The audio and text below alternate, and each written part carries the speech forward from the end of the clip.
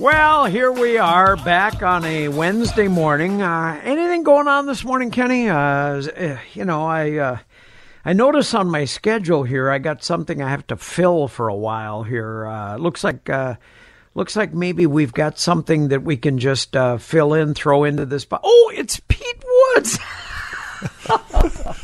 Well, how are you doing, Brad? Hey, beautiful day down in Florida.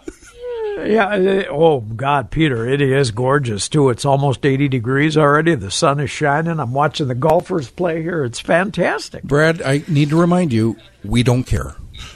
That's what it looks like up here. What are you talking about? It's beautiful. I see dirt being moved, workers working, the trees are falling, the sawdust is flying. It's a great day. It is. Hey, I got a question for you and your guest, Henry Scheinbeck. First of all, Henry, did I pronounce your name right? Darn close. It's Schinnebeck, a good old German name. Schinnebeck. Okay, Schinnebeck. Now, let me ask you both a question because I had a caller and knew that you were going to be on this morning and asked this of you guys. What do loggers do in the spring when the road limits are on? In other words, the frost is coming out of the ground. The state the state patrol won't let you run on certain roads. Do you just stack wood for later on, or what's, I don't know which one of you wants to answer that, but what do you do when the road restrictions are on? If nobody's listening, we'll haul at night so nobody knows and bust up the roads then. How does that sound? Oh. No. Kenny, can we delete that off the... I don't think we have that. No. The truth is a lot of maintenance goes on now. We do a lot of... Your whole year is based off of right now. What we do is we plan our whole year out, where you're going to cut, what you're going to do. But your main thing right now is doing a lot of maintenance. And like ourselves, we do have a little bit of wood piled up, and that will be delivered to the mills off of a 10-ton road. But you take all your secondary, like dirt roads, restricted roads, they are restricted. And if you start hauling out of there, even if you try at night, somebody's going to turn you in, and it's not worth it because you can get some heavy fines and in front of a judge style. Now, there are parts, I think, Henry, in Wisconsin, aren't there, that there is no weight bands on some of the roads? Isn't that true? Yeah, that's true. I mean, there's a lot of different areas where it's all sand soil. The roads, the frost comes out pretty quickly. There's so much sand that it absorbs water right away. And there are certain areas where you can work year-round, but they're very limited. And for us, it's all about doing the right thing in the forest, too, is not rutting it up and that type of thing. So I think loggers are very cautious about what they're doing during spring thaw.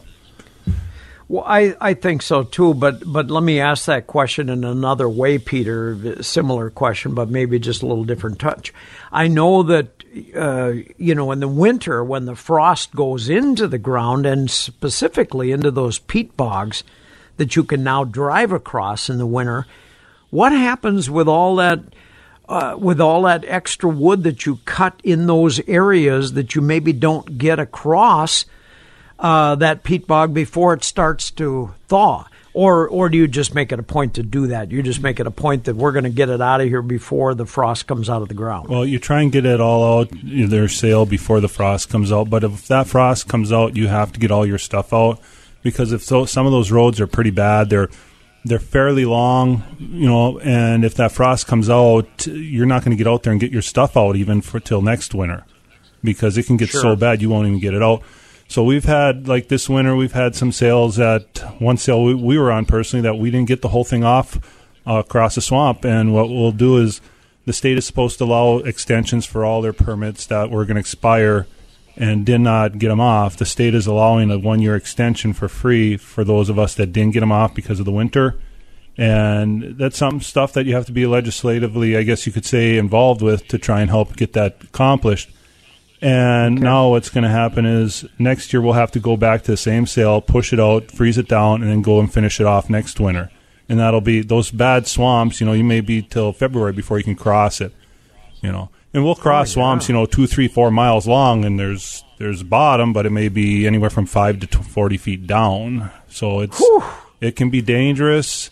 But it's something you just grow up doing. You just get used to what you're supposed to be doing out there. And yeah, the frost is out. You're not going to be coming across. There could still be some frost in some of those roads that'll hold like a four-wheeler or something like that, maybe. But it's getting so thin now that it would be dangerous. I wouldn't even go out there at all. You know. Have you ever had a situation or known a logger that has maybe waited a little too long and lost a piece of equipment in there to these never-ending bottoms? I mean, some of these bogs, like you say, they have bottoms in them that are 30, 40 feet deep.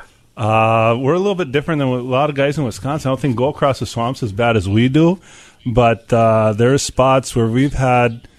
It wasn't at the end of the year, because a lot of times on these swamps, you can come across a swamp and the rear ends on the truck can be just about dragging in the water, okay?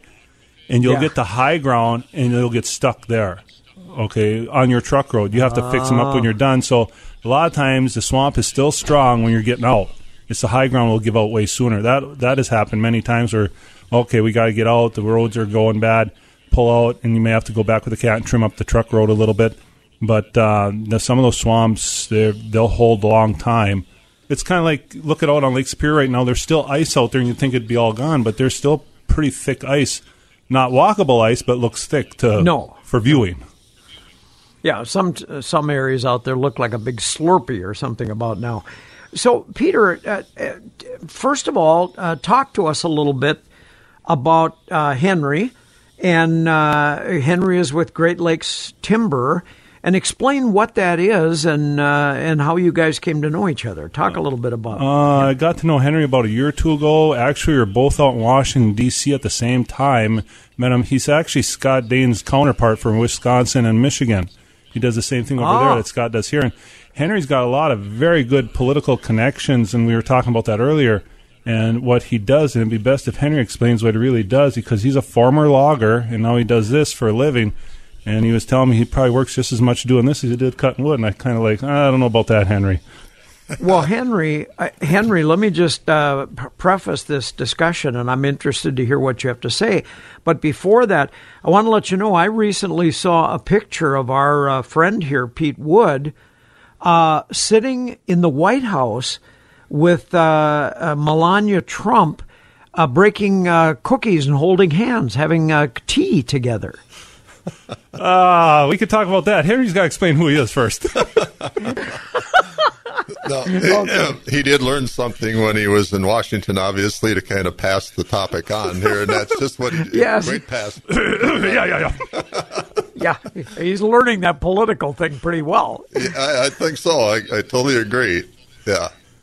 But, so I was like Peter said, I was a self-employed logger and trucker for 32 years. Third generation, I actually still have the 1929 Ford truck that my grandfather hauled wood with. Oh, my God.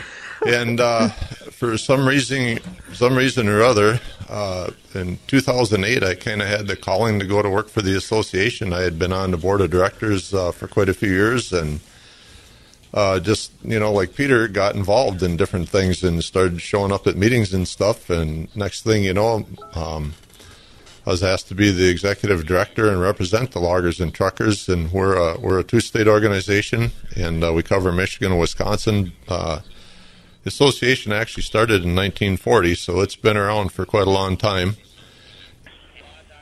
Say, Brad, if I could jump in here, we've got a caller, yes. And he wants to, he's a logger, a trucker rather, and he wants to ask a question about the restrictions. So, Jeff, go ahead and ask Pete and Henry your question. Henry. Thank you. Yeah, my name's Jeff. Hi, Pete. Hi, Henry. I was curious about the 5% weight increase that we used to get for 10 years under law, and now the state reinterpreted the law and took it away. And one other side note, and I'll take my answers off the air, but another side note, they're looking at the 40-ton bridge by Island Lake. The new state patrol guy is. They don't know what to do with that bridge yet. Okay. That's your questions then? Okay. Yeah. All right. On that, thank you for calling in the question. On that, what it was is at the state level, Minnesota, no, not Wisconsin, but at the state level, the state put the weights. We used to be able to haul 94.5 and get pulled over. I think it was 94.5. And you could get pulled over and be legal. And how the state law was written back then, I knew there was something not quite right with it, but I thought, well, I'll just go with it anyway. Legally, if you can make it to a mill in Minnesota right now on 10-ton roads, and if you're under 99 or under, they cannot send you a fine in the mail, all right? If you get pulled over roadside, and like at the scale at 2 and 33, or if somebody's running around with the wagons and they pull you over and put the scales on it, you got to be 90,000 or lighter. The allowance is not there. So a lot of guys with center mounts and that, if you're running a little bit heavier truck, you're going to have to shoot for, if you're going to get pulled over, you're going to have to shoot for about 90,000 or under to be legal pulled over. That's the difference. It's at the state level to get that changed. It would be nice to get changed to where we could haul 99, but you cannot. If you there's like two different worlds here running here in a way. If you're hauling wood and you get to, let's say, a paper mill somewhere in Minnesota, and you make it there and you're weighing 98,000 pounds, you can legally haul that. But the DOT is going to come in, and if you're constantly hauling heavy, he may not start looking for you. And if he pulls you over and you're weighing 94.5, you're going to get a ticket. All right? It's just how the state law is. So they used to. So Peter, the way I hear what you're saying is that they used to have a little bit of flexibility, a little wiggle room, shall we say? Yes. That if the restriction was 90 and you were at 94, they would let you go because actually you could haul up to almost 99,000 on the big roads. They were allowing that 5%. Now, as far as it is right now, they can give you a ticket if you're over 90,000, all right, and you're pulled over roadside. Now, that can make a big difference though on your bottom line, right? I mean, if you have to dump off. Yes, it can make a big difference. Now, instead of hauling that 94, 95, 96, you're down to 90, 92 because you want to watch it. That has to be changed at the state level. It's how it's interpreted by the DOT. Okay. I knew back when the law came out, this is back probably, I don't know, 10, 15 years ago, that it didn't seem quite right, but, you know, you got the weight, so you just went home happy and just kept hauling. Now it's interpreted a little bit differently. As far as the 40-ton bridge, I don't know exactly everything about that, okay? But if it's rated at 40 tons, complete vehicle, whether it's multi, like a trailer and 6-axle truck, they could get sticky on that and say you're only 80,000 pounds. If that's what it's rated, if that bridge is what it's rated at, we'd have to talk to DOT. We could, well, let me get a chance to check on that. In the next radio show, I could bring it back about that bridge, but I'll have to have a little time to dig into it. So now, is this a new bridge, Peter, or he was saying up by Island Lake is what I thought he said, and there's. I don't know if it's a bridge that's getting older and they want to keep the weight down, or they don't want trucks meeting at the same time to keep the weight down a little bit.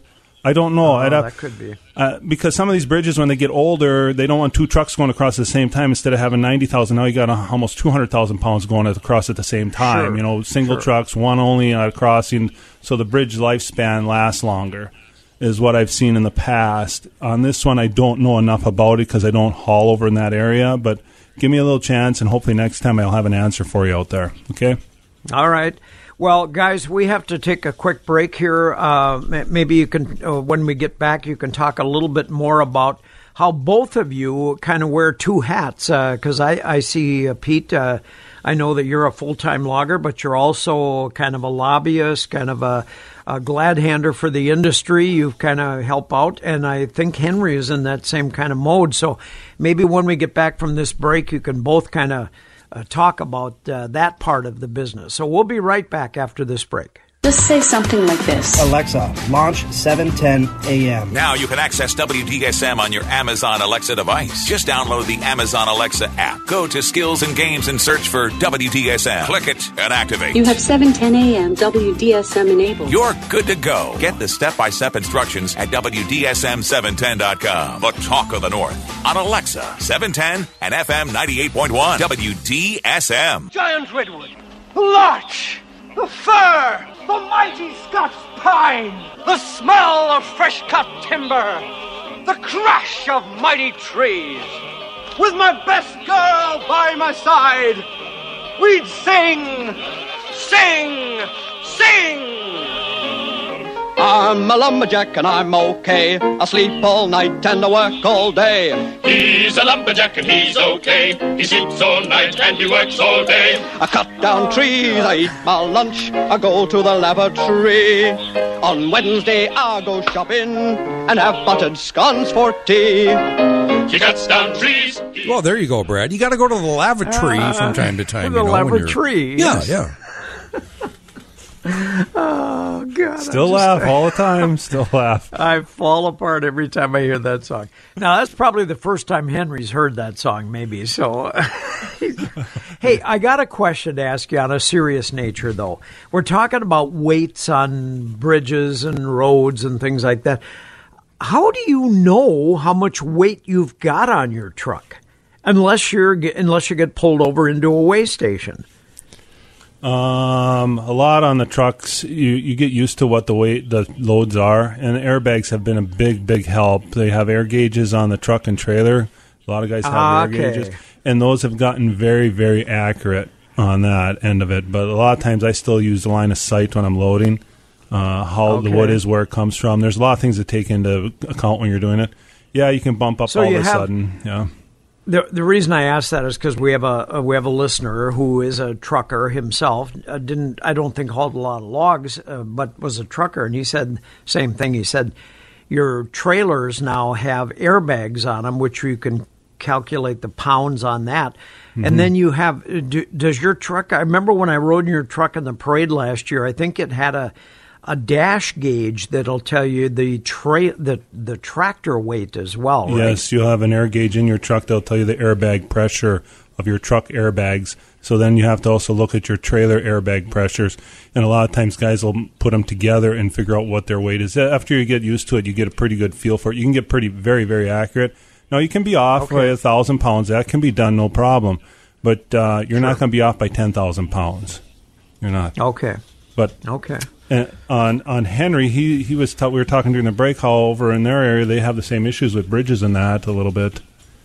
Yeah, absolutely. I mean, about every state I go to, we have issues with bridges, and the thing of it is that we just have to realize at some point in time, a lot of those bridges were put in after World War II in the 50s, and they do have a lifespan, and some of those are coming to the end of that lifespan, but we can mitigate and make them last longer if we do certain things, upgrade them a little bit, or post them for lower speed limits, that kind of thing. But it's an issue no matter where we go. So now, Henry, you cover. Do you do work in Minnesota as well in the legislative form, or are you pretty much Michigan and Wisconsin, that area? I'm pretty much Michigan and Wisconsin. I mean, we work with everybody for our industry. Who doesn't like trees, right? I mean, it's not a bipartisan issue for us. It's a forest management issue. And we know our congressional people very well. We've actually had Senator Baldwin's been in the woods with us probably half a dozen times working on national forest issues. She's been in harvesters and forwarders and knows about that. Senator Johnson has done the same thing. And of course, Congressman Duffy, he's been around it his whole life. We love bringing them out there and showing them what they do, and it really gives them a good feel for, what we're doing every day. I would think that that's a big part of it. Of course, you guys, like you and Peter both, you work the industry the full time. So you've got to be able to split yourself in half a couple of different ways and just decide what's important. But, if you're anything like Peter, I know he gets himself into these political circles and gets in with the movers and shakers, and that's got to be very important in the industry, I would think. Absolutely. I mean, that's where the action is. That's where the decisions are made, and it's our job to educate them so they can make the right decision.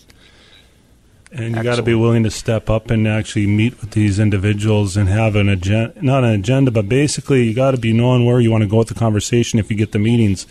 Like with Henry over in Wisconsin, when we were in D.C. this last time, what was it, about 2-3 weeks ago, Henry, you were out in D.C. with the American Loggers Council? Yeah. Wasn't it like that? And each one goes to different areas. And which ones did you hit up in when you were in D.C.? Do you remember? Well, we actually hit every office. We have our packet, and that was 24 visits for us because we take a couple extras in there. And a lot of times they'll have extra packets. And I remember one not this year, but the year before, we were standing right there, and there was Congresswoman Pelosi's office there, and I walked in and dropped off a packet and actually ended up having a pretty doggone good conversation with one of her staff for a bit there. You just have to take those opportunities when you have them in front of you. We don't get to D.C. that often, but when we go, we make it count. Absolutely. Yeah, you got to make it count, and you got to be willing to move forward with it. And when you do get these meetings, you got to be ready to speak to what really is effective in your area or the country as a whole. And like when now, guys, maybe both of you can talk a little bit when you have a logging conference like that out in Washington. Do you have certain politicians that will come? Do you invite people to come to the conference and you have a regular agenda there, or is it just kind of whoever wants to show up? We did this year, actually. We're getting more and more organized every year as we go there, and we did have a reception at a local association there, and we had a reception. Sure. And a lot of folks were invited to come, and that gives us that one-on-one time. And for us, we love meeting with the congressperson herself, but we like working with staff too. A lot of times they're the eyes and ears for that congressman, and they need to be educated just as well. And for us, it doesn't really matter. And I guess, like I said earlier, this is not a partisan issue for us. This is about the forest and forest management and our way of life. Well, exactly. Your way of life, your way of your industry and everything else. Well, guys, we've got to take our Fox News break.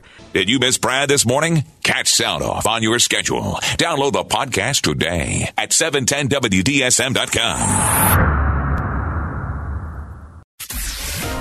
AM 710, and now on FM at 98.1. Well, we're supposed to have Woody Herman's woodchopper's ball, Brad, and for some... There it is. Woody was sleeping.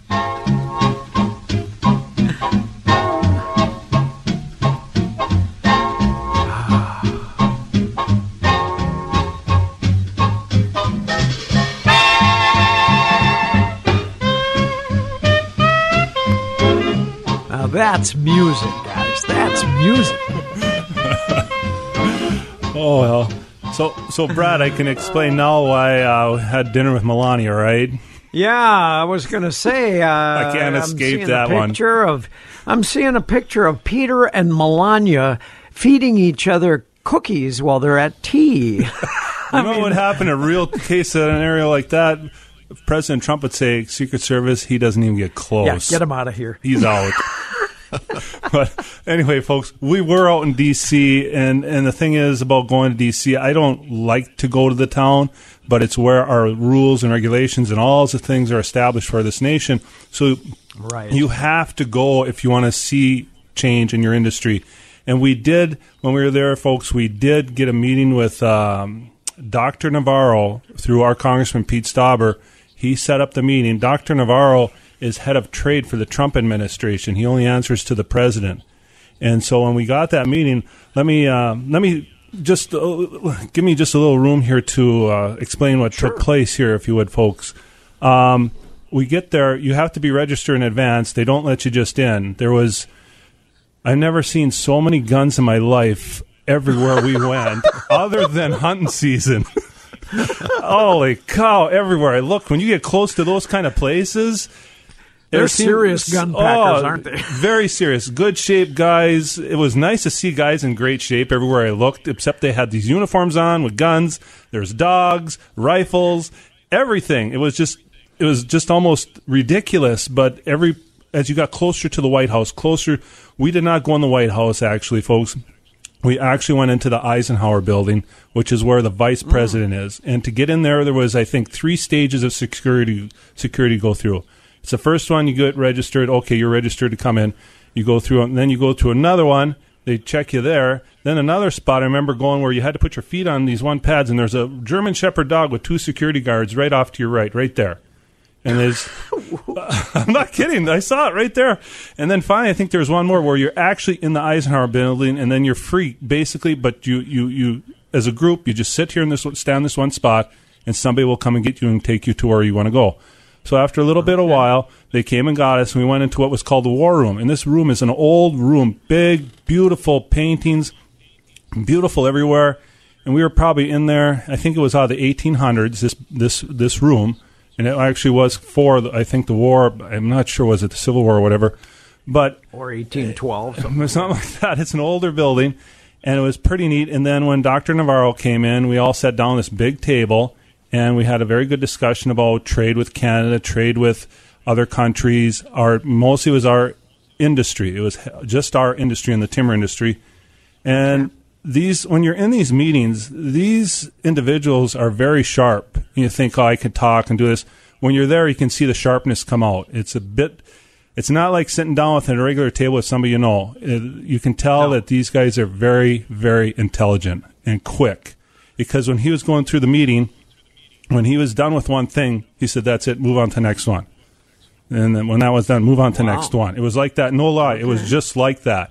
And I was on the other end of the table. To cover a certain number of things, and that's wanted to do it quick. Yeah. It was talked about trade, the wood products coming in from Canada, pellets. And then we also talked about a company called Ensyn, ENSYN. They're based out of New York. They have a plant up in Canada, Quebec. Okay. That was talked a little bit about. Let me come back to that in just a second, but I want to talk about that here in a minute. The meeting went really well. It wasn't for Congressman Stauber, who wouldn't have never had the meeting. He's the one that got it. And as the meeting goes on, I thought, I'm not going to get a chance to talk here. I honestly thought that because I don't want to jump in. If you're asked to talk, then you talk. It's kind of like that. Right. Because you got to respect these people. When you're in these situations, you have to respect. And when the meeting, I thought, it's almost over, I'm not going to get a chance. Then actually what happened is Congressman Stauber did say, Dr. Navarro, I don't want the meeting to end without my friend Peter Wood speaking. I thought, whoa, that caught me off guard. And what I did, folks, what I talked about was I said thanked him in that. I thanked the president. But I want to hit on a few things. One was that our government, this is a few things that I said, that our own government actually puts us at a competitive disadvantage on the world market. And you could tell he was listening very intently. I said, whether it's bureaucrats or politicians or whoever, you're actually doing this to us on the world market. And I said, here's an illustration really quick. Do you know that when we buy new equipment, we have to buy them with the new motors? You have all these emissions, all this technology on it. And a lot of us would like to buy the older motors out of like the late 80s, early 90s, which are like Cummins. Cummins still used to build this one motor called the N14. Everybody thinks they don't build them anymore. They still build that motor today. It's excellent motor, very bulletproof, very efficient. You can work on them in your own shop, and you put them in a wide range of equipment. Well, I said, Cummins is still building that today. They crate them up and they send them overseas. Now, you tell me who's more efficient. You tell me who's got the upper hand. And a lot of people don't realize that. Cummins still builds that motor today, but they're sending them over across other parts of the world. And then the other people you compete against. That's who we're competing against. Well, who do you think? I asked them, who do you think has a competitive advantage? Now, it doesn't mean everybody's going to buy these motors, but it would be nice if we could have the opportunity to buy them ourselves if we wished. Then I also brought up about there's talk about Florida, but California, the fires that were happening out there. I said, California, I said, is not a big scare to me. And everybody think, what do you mean? There's another spot in the country I think is way, way more potential for major problems. I said it's Colorado, and that's because of the forest. Boy, is that true. It's so bad. I was out there one time and on top of a mountain, and you could see as far as you can see. And a lot of times you're on top of a mountain, you can see probably 30, 40 miles before your line of sight you can't see anymore. Well, maybe it's 25.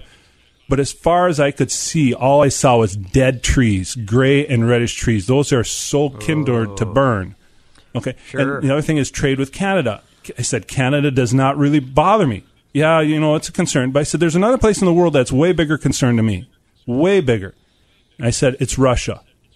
If you take all of Canada, folks, and all of the United States, we only have 4 time zones. We have a vast amount of forest in that, vast amount of resources. Russia has 9 time zones.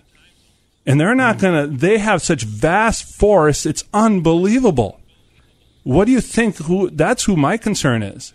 And so I'm hoping to have another follow-up meeting with Dr. Navarro coming up. He's supposed to be scheduled to come to Minnesota.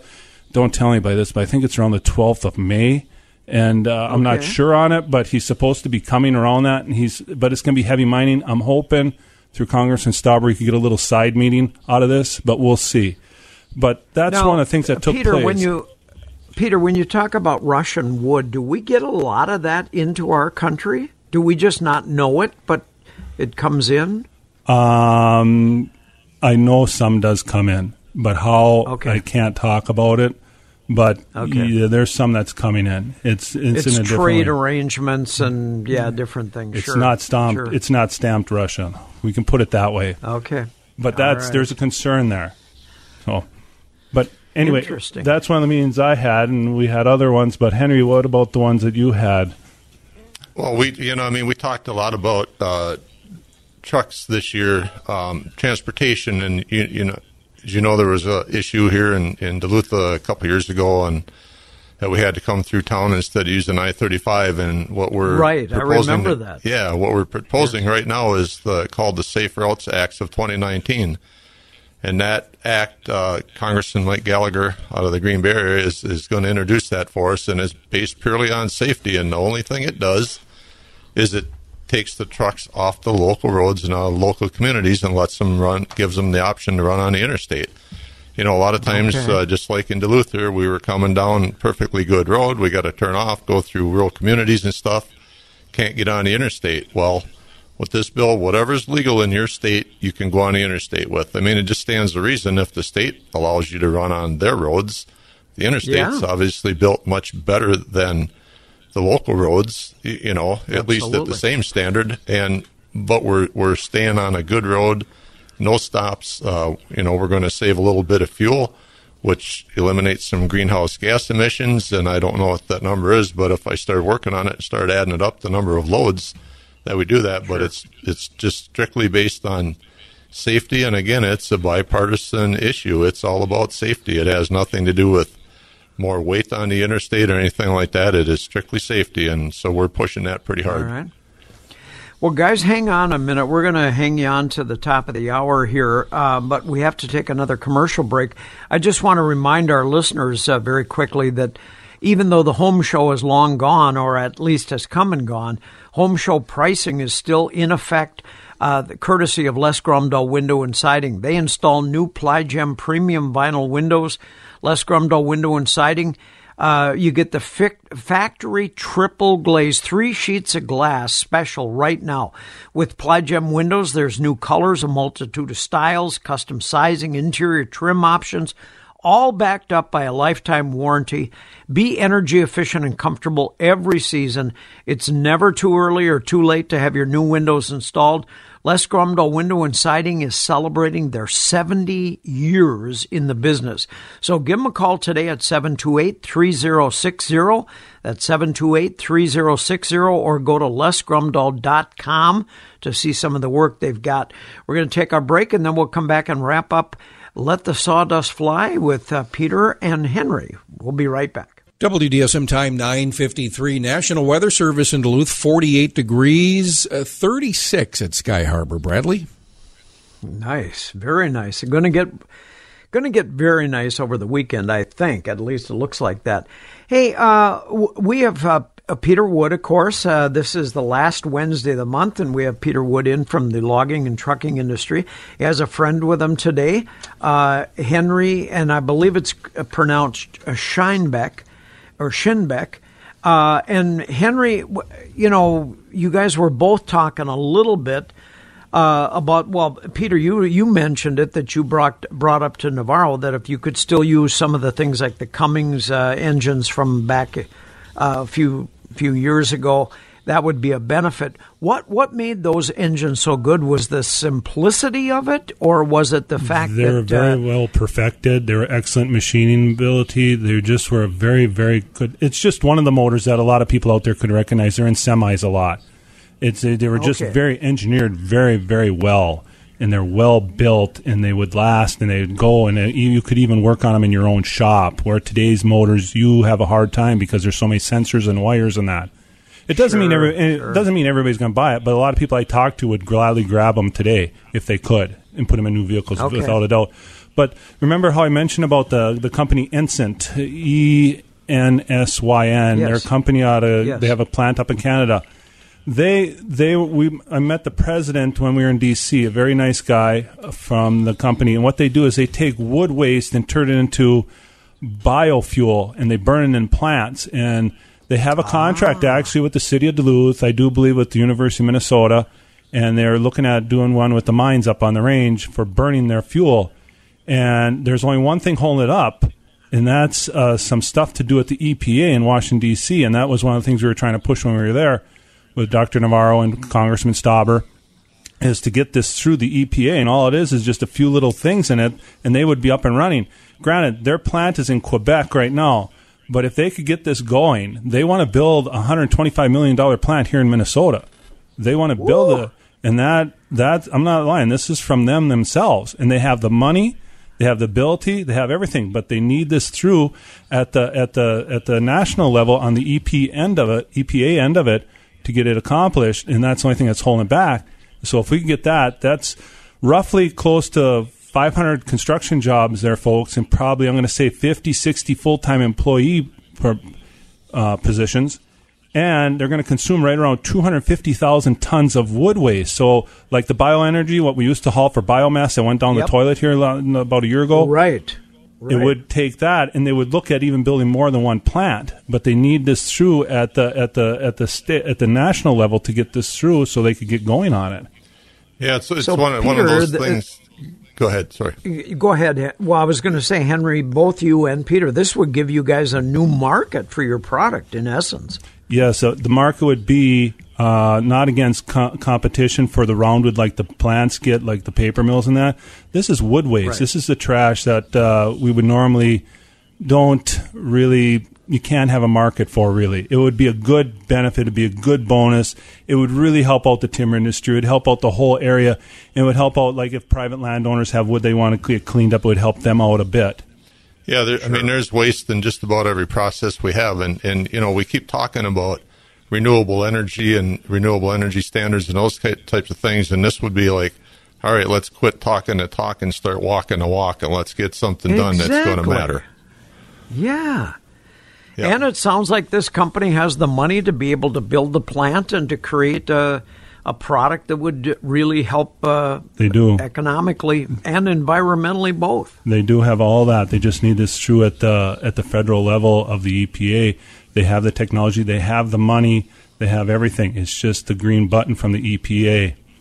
Yeah, and kind of getting back to going to D.C. a little bit here, that's what I love about working with Peter and Scott and the whole group here in our industry, because these guys realize that, as the old saying goes, if you're not at the table, you're on the menu. These guys realize they got to be at the table, and that's exactly what they're doing. It, guys. Yeah. We're looking pretty tasty now, aren't we? That was a great way to end the show for this way too, guys. Henry and Peter, I want to thank you both for coming on the air with us this morning. I'll tell you what, this little segment that we thought we would give a try for an hour, one Wednesday way back when, has turned into a pretty successful program that a lot of people enjoy listening to.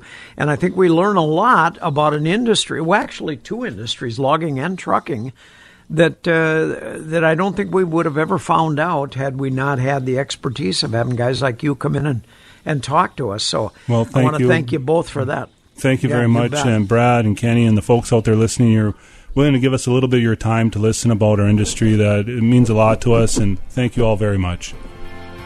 Well, thank you, Peter. And Henry, thank you for coming in this morning. Hope to meet you sometime personally. We will be back. Hour number 3 will be coming up shortly here on Sound Off on a Wednesday morning in the Northland.